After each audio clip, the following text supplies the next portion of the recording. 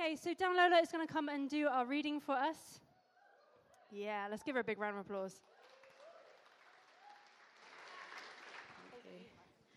Psalm 8.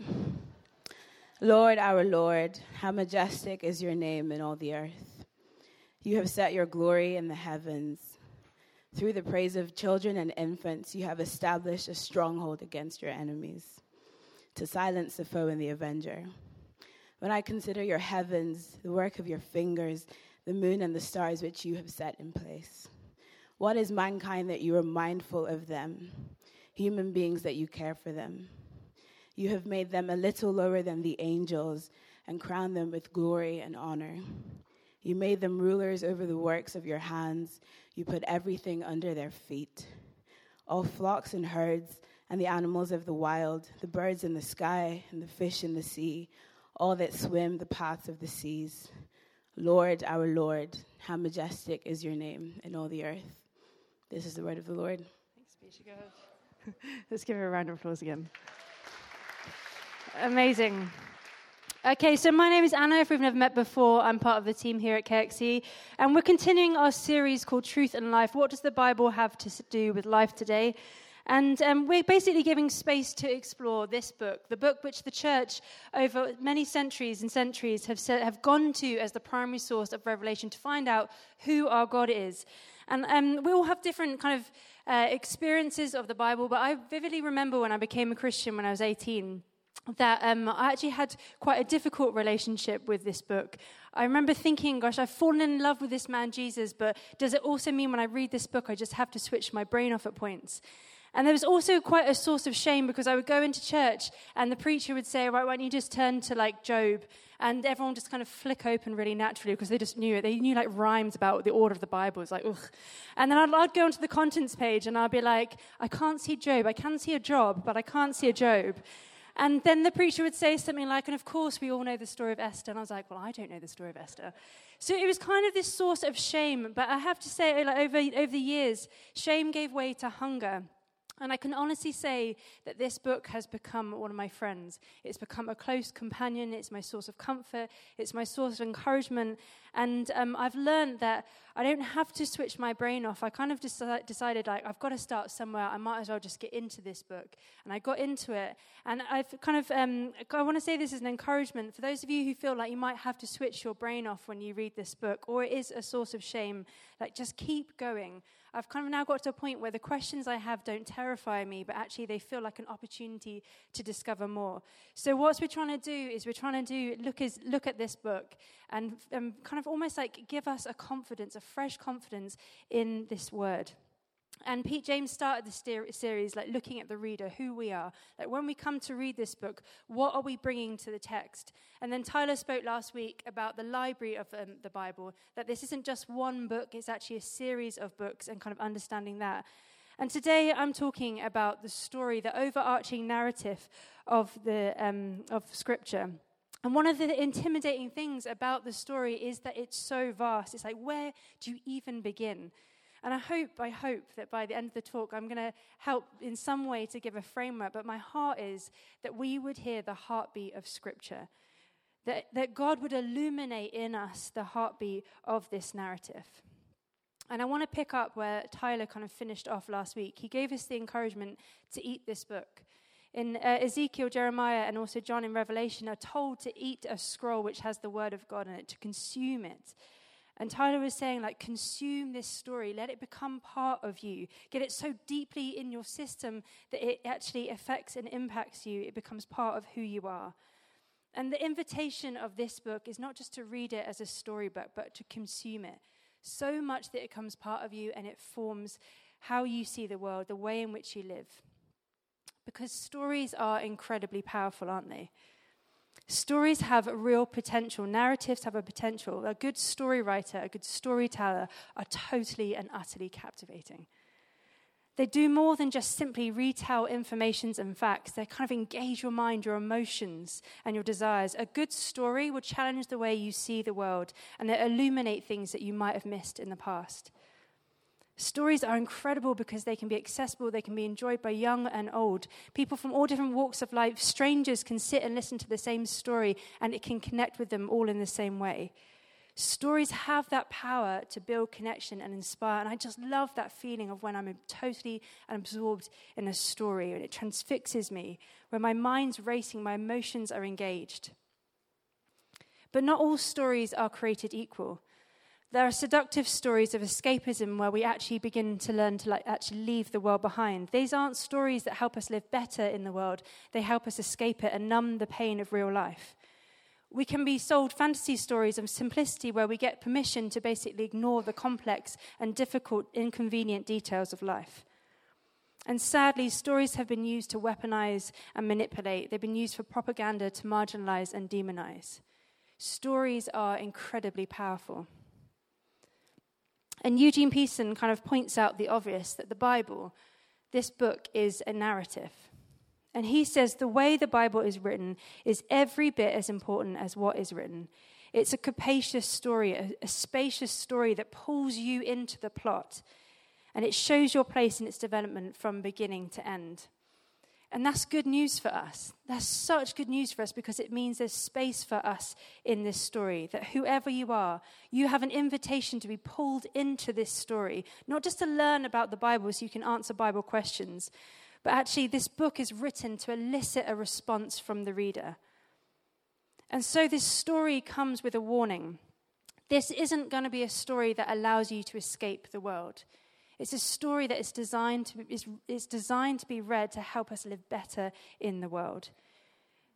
This is a story that doesn't gloss over the hard bits of life. When we read this book, we are confronted with some of the best and the worst bits of humanity, and therefore the worst and the best bits of ourselves.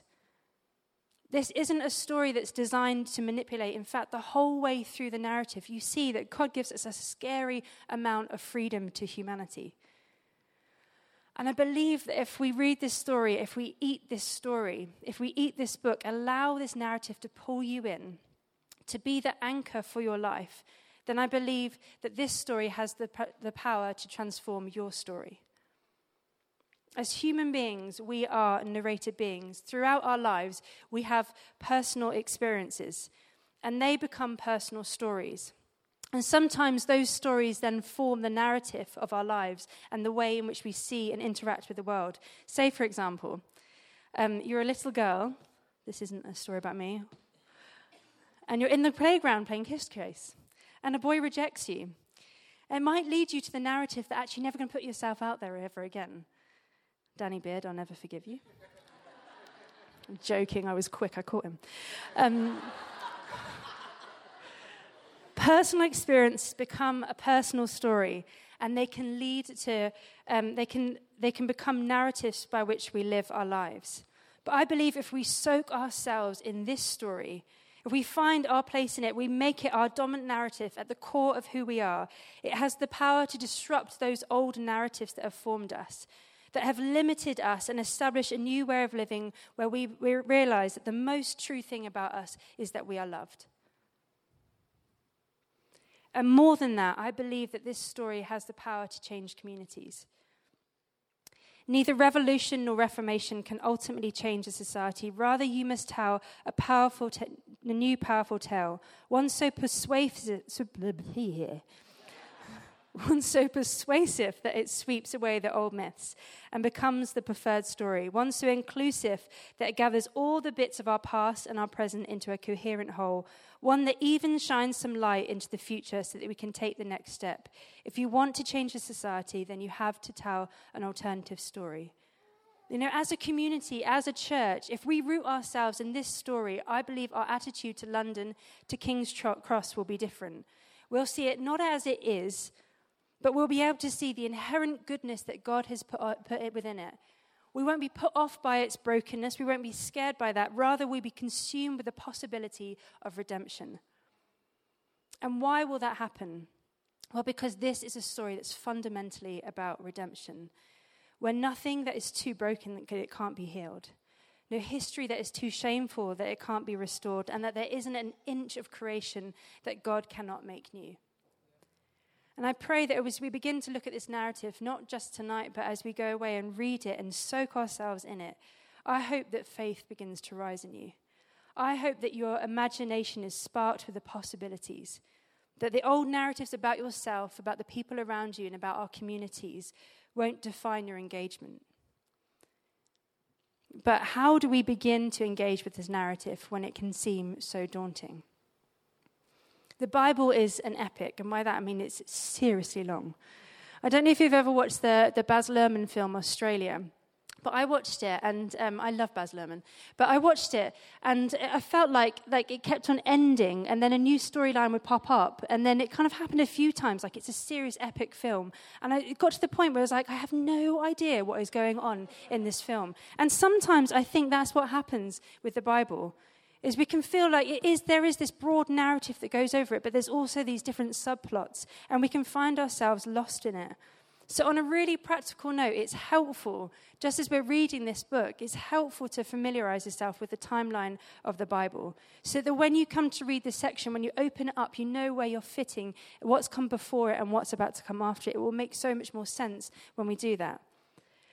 And I was going to go through the whole timeline of the Bible, but I decided the talk would be too long if I did that. However, I'd already done the slide for it, and the slide is so fancy. It's got different colors in it, and everything is above the line, below the line. So I thought you had to see it, so I put it up there.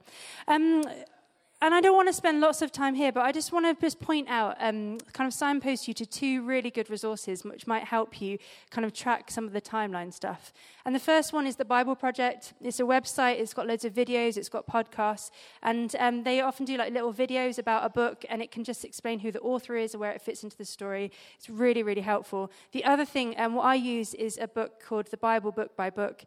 And whenever I start a new book in the Bible, I'll just flick it open. It's a couple of pages about each of the books in the Bible. It tells you who the author is, what's going on around it, what are the main themes, etc., and there are pictures.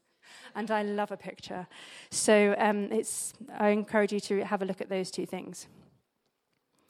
And I'm going to come back to that broad narrative of redemption, but before I do, I want to pause, because every single story, every good story has a central character around who the plot revolves.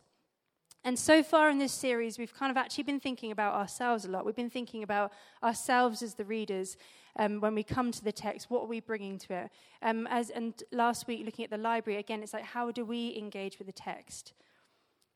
We've kind of been the focal point up until this point. And I think sometimes we actually just need to stop and remember something that's really, really simple. That while we are aware of what we're bringing to the text, actually, to really let this narrative, this story transform you, we have to accept that we are being pulled into its story. We're not pulling it into our story. And we are being pulled into a story where we are not the central characters. And if we look at my lovely timeline again, if I was going to waste a bit more of my time, I could have gone and put different names of people that appear. Abraham, Sarah, Isaac, Jacob, Rachel, Moses, Miriam, Aaron, David, they pop up. They play significant roles in this story, in this epic. They all have their subplot. They touch and they change the narrative as it goes along. But sometimes some of them aren't even mentioned ever again. And while each of those characters are significant, they're not the central character. They play the supporting roles, even within their subplot, to the central character around whom the whole narrative finds its place, and that person is Jesus. And I'm going to be careful not to stray into John's talk next week, but I just wanted to make crystal clear that this central character is God, is God's epic story. And there's something about when we step back from all the different subplots of this narrative, it gives us perspective. And it sounds so simple, but so often in day-to-day life, this is the thing that we forget, that this whole thing is about him. When I consider your heavens and the works of your fingers, the moon and the stars, that you've set them in place, what is man that you are mindful of him, the Son of Man that you care for him? I said at the beginning, this story, if we grasp it, will help us live more fully in the world.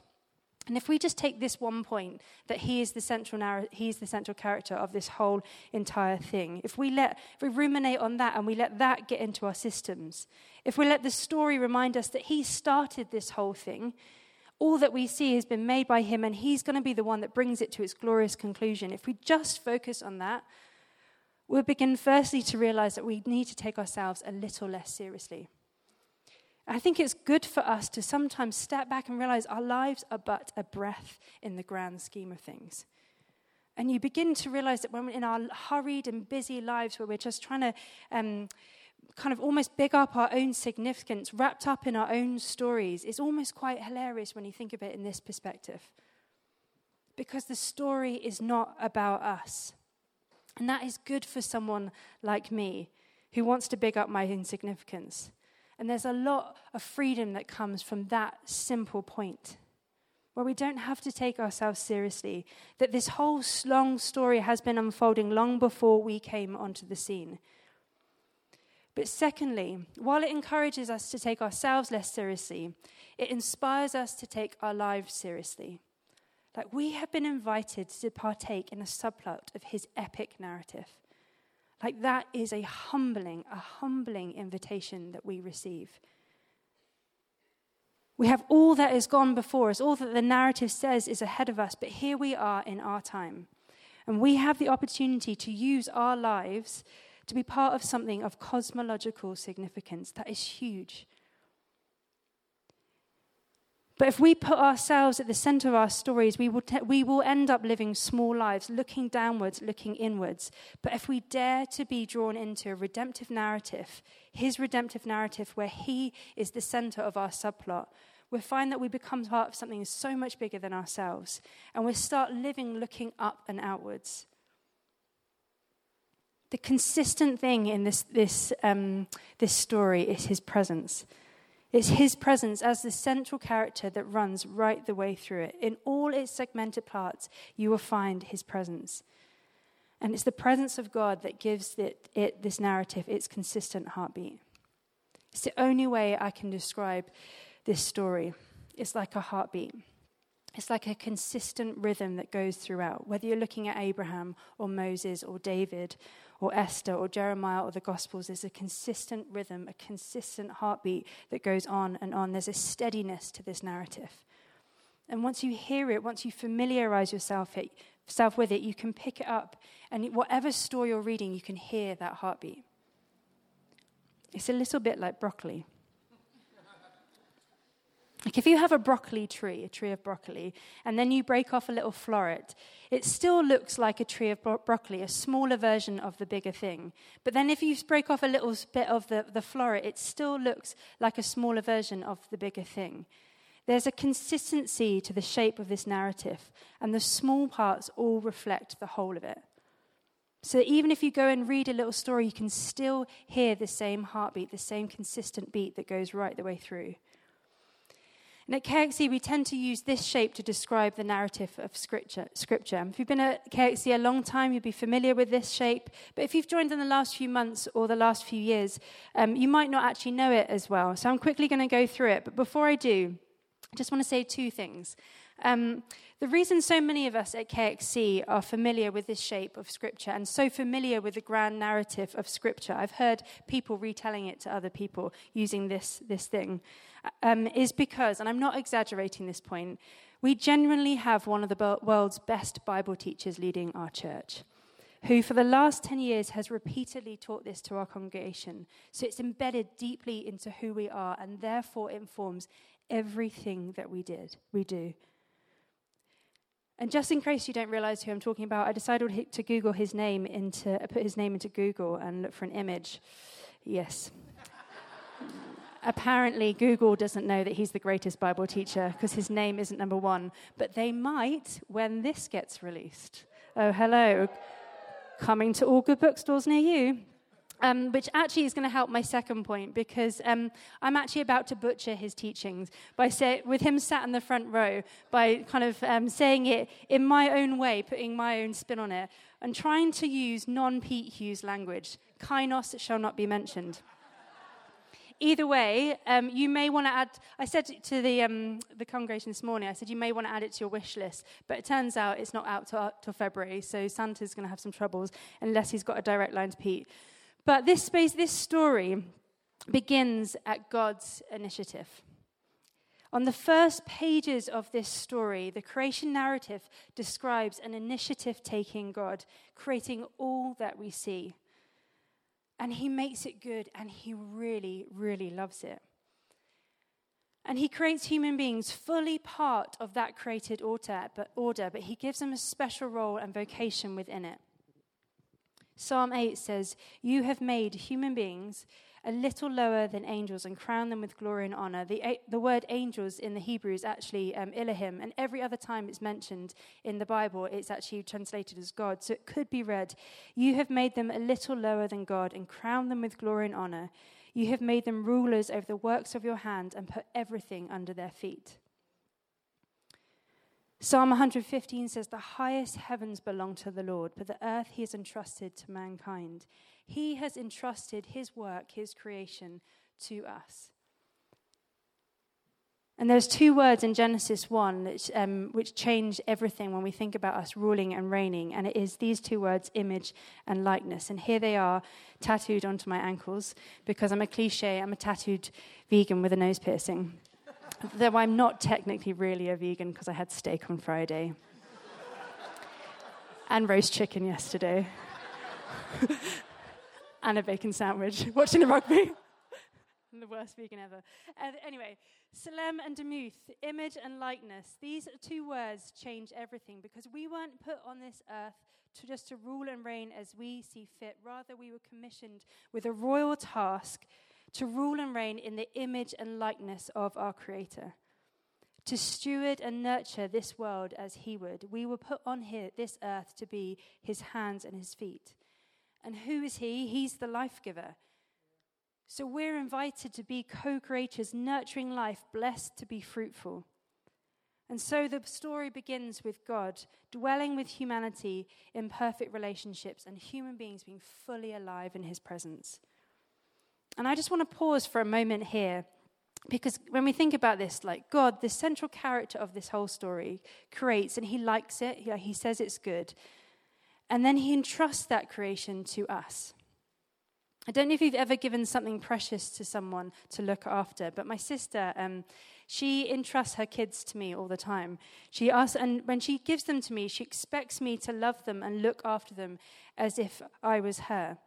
And there are two things that are happening in my relationship with my sister there. First of all, one is she's giving me an incredible privileged position of responsibility. And I have to feel the weight of that. But number two, my sister is making herself vulnerable to me and trusting that I'm actually going to step up. So God gave us a seriously privileged position with a lot of responsibility, and I do believe we should feel the weight of that, particularly when we turn on our news and see what we're doing to our earth. And when I say this story means that we should take our lives more seriously, that's what I mean. We should feel the weight of responsibility that he's trusted his creation to us. And also, the second point is God has made himself vulnerable to us, and he's trusting us to actually step up. And I don't think we often consider that. His decision doesn't make him weak, but it does mean that what we do will affect him. But as you go through the story and you can see what we do clearly does affect him, we see a very emotional God. And sometimes I don't think we quite know what to do with the emotions of God, partly because we just compare them to ours in our corrupted ways, but actually his emotions are good and right emotions to the way we're acting, because he chooses to let our actions affect him. And this is significant, particularly because as the pages roll on, humanity doubts that God is actually good, so they go their own way, using their freedom to define what is good and evil and making them the central characters of their subplot. And when humans abdicate their responsibility for care for creation in the way in which God would do it, in his image and likeness, pain, sickness, suffering, and death enter the story. And you see creation unraveling. You see relationships splitting up, the relationship with God splitting up, relationship with one another splitting up, our relationship with creation splitting up. But God intervenes time and time again. He does it first through the calling of Abraham. He takes this family and says, well, I'm going to use you. You're going to be a vehicle of blessing to the nations. And that is a significant moment where God says, I'm going to go on a mission to bless my enemies, and I'm going to use humans to do it. It comes again through the giving of the law to Moses, where he says, I'm going to give you a way of living so that you can flourish, and you will show other people what it looks like to flourish. And again, when David builds the temple, it's like the presence of God, that there might still be a place where the presence of God dwells on this earth. But even though God intervenes, even though he takes initiative again and again, still you see this rebellion from humans. And the question rings out at the end of the Old Testament, can anything be done to restore this rebellious spirit in humanity? And can anything push back the death that wreaks havoc on creation? And then the prophets start speaking about human beings having a new heart, the possibility that God might dwell in their midst again. And before I go into the next chapter of redemption, I just want to linger here on our rebellion. Because there's lots of metaphors that the Bible uses to describe how humans rebel against God. But I want to draw out one which I know will be very emotive. And that actually might be people in the room for whom this feels very painful and personal. And I want to ask that you'll stay with me if that's you. I want to ask that even if you don't know me, that you just trust me, that my intention isn't to shame anyone. But I was reading Ezekiel 16 the other day, which is one of the prophets telling a story. And this is an example of a little bit of broccoli that points to the whole bigger story. It's a bit of a micro story that kind of points to the macro story that's going on. And you know when you read something, it just fizzes in you, and it's like speaking to like deep, deep down. It's a story called The Faithless Bride. And the story goes, it's a parable about Israel as the bride in the story, but that could be, it could be very well be humanity. And God is the bridegroom. And the bridegroom walks past this woman, and this woman is rejected, and no one's interested in her. She's been hurt. So the bridegroom takes her in, and he marries her. And the first thing that the bridegroom does is he tends to her injuries, caring for her. He gives her everything that she's clearly never had before. He gives her clothes, but not just clothes. He gives her the best clothes. It gives her a ring, a robe, and a crown. And when he gives her food, he gives her the best food that money can buy. And it's in this atmosphere of love, this bride starts to grow in beauty and status to the point that everyone else starts noticing her. And after a while, the bridegroom's head is turned, and the love from the bridegroom isn't enough for her anymore. She wants more. And all the things that she's been given by him, the clothes, the jewelry, the food, the status, she starts to use to lure other men to her. And she sleeps with men and rejects the love that has been given to her. And this image of adultery is actually very raw for me as and my family.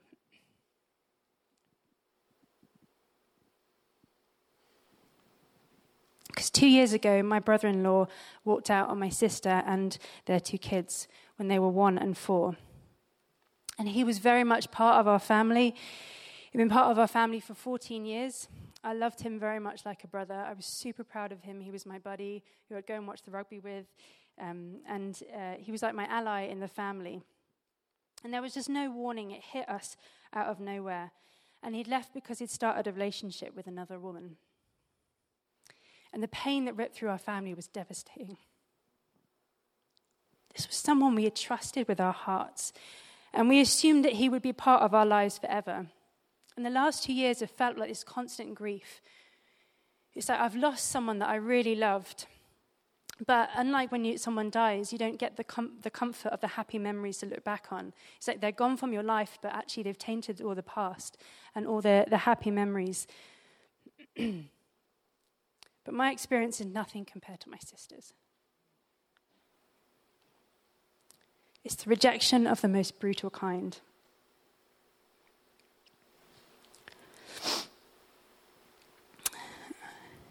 It's the person who's promised that I'm going to be with you forever, who basically takes the love that you give them and says it's actually just not enough for me. So the Bible uses very deliberately an emotive imagery to describe how we respond to God. And there's not a person in this room who can honestly say there have not been times when they've rejected the love of God. The gift of love and life that he's given us, when we look at it and say, actually, it's not enough for me, I want more. And that's why I can't stand in judgment of my brother-in-law or anyone else who's committed adultery. And when I was praying the worship earlier, I felt there's like 2 or 3 people here who you've actually committed adultery, and you've said sorry, but it's actually been living with you, and you still feel that it's shaping who you are. And I just want to pronounce forgiveness over you, that you are totally and utterly forgiven. You are totally forgiven.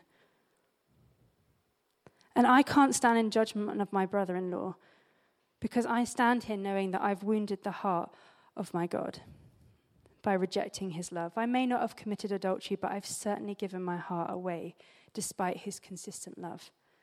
Time and time again, when we promise God all our affection on the Sunday, but our lives tell a different story, where we prefer the praise of people, success, comfort, safety, approval, power, whatever it might be, more than the love of God.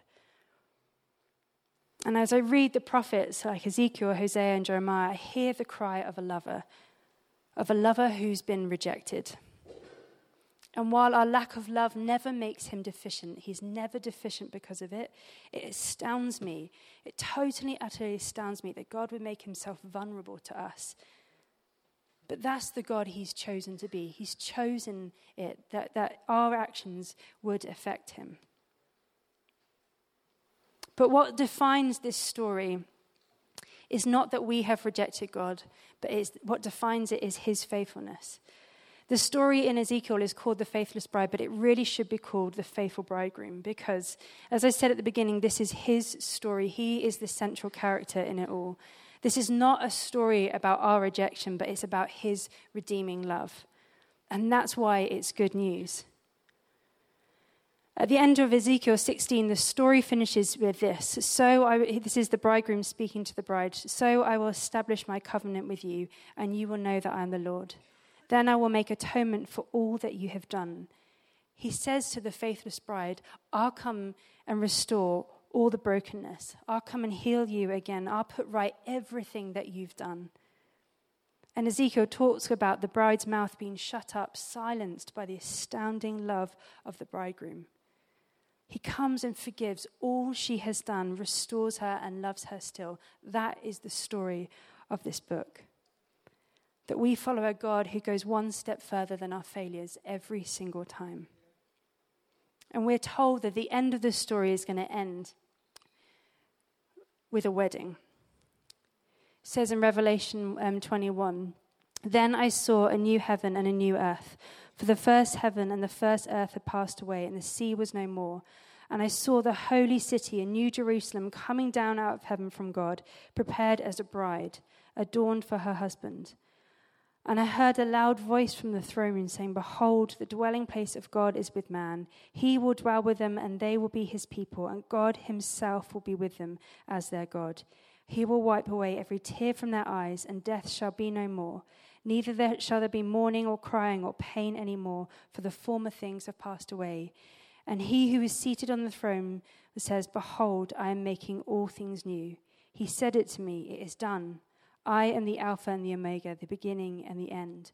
The last book of the Bible says that one day all the things that we've broken will be restored. And we will become the bride. We will become the spotless bride as he washes us clean and forgives us entirely.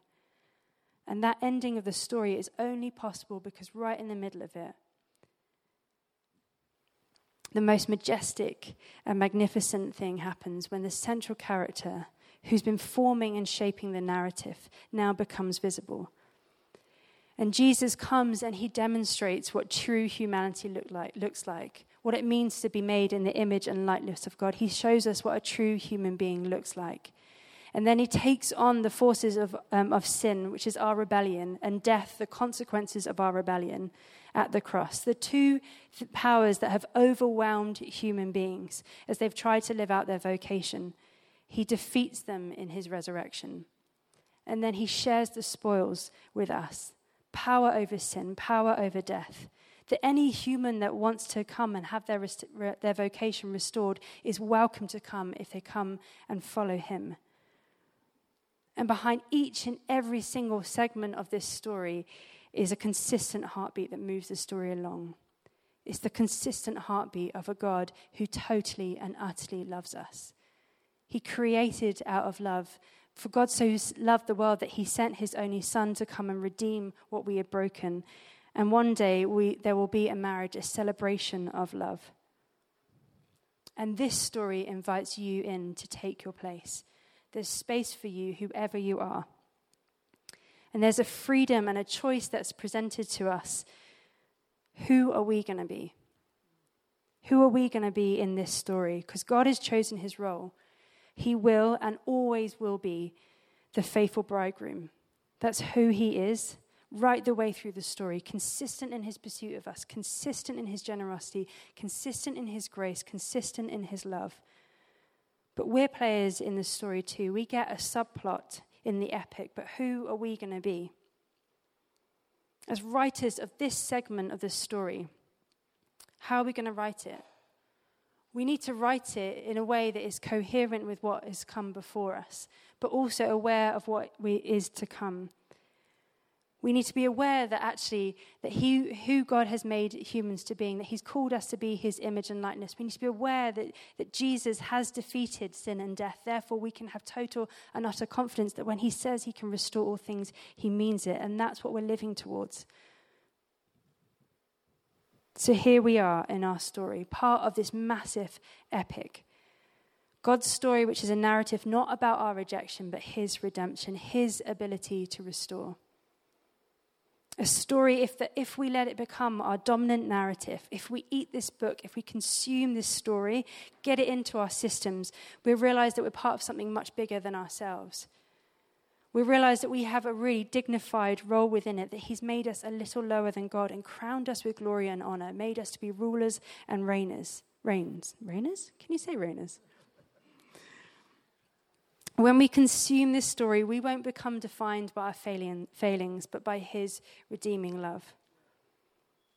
And living this story looks like allowing God's recreation power to surge through us. Like he wants every single bit of you. Even the bits of you which feel broken beyond repair.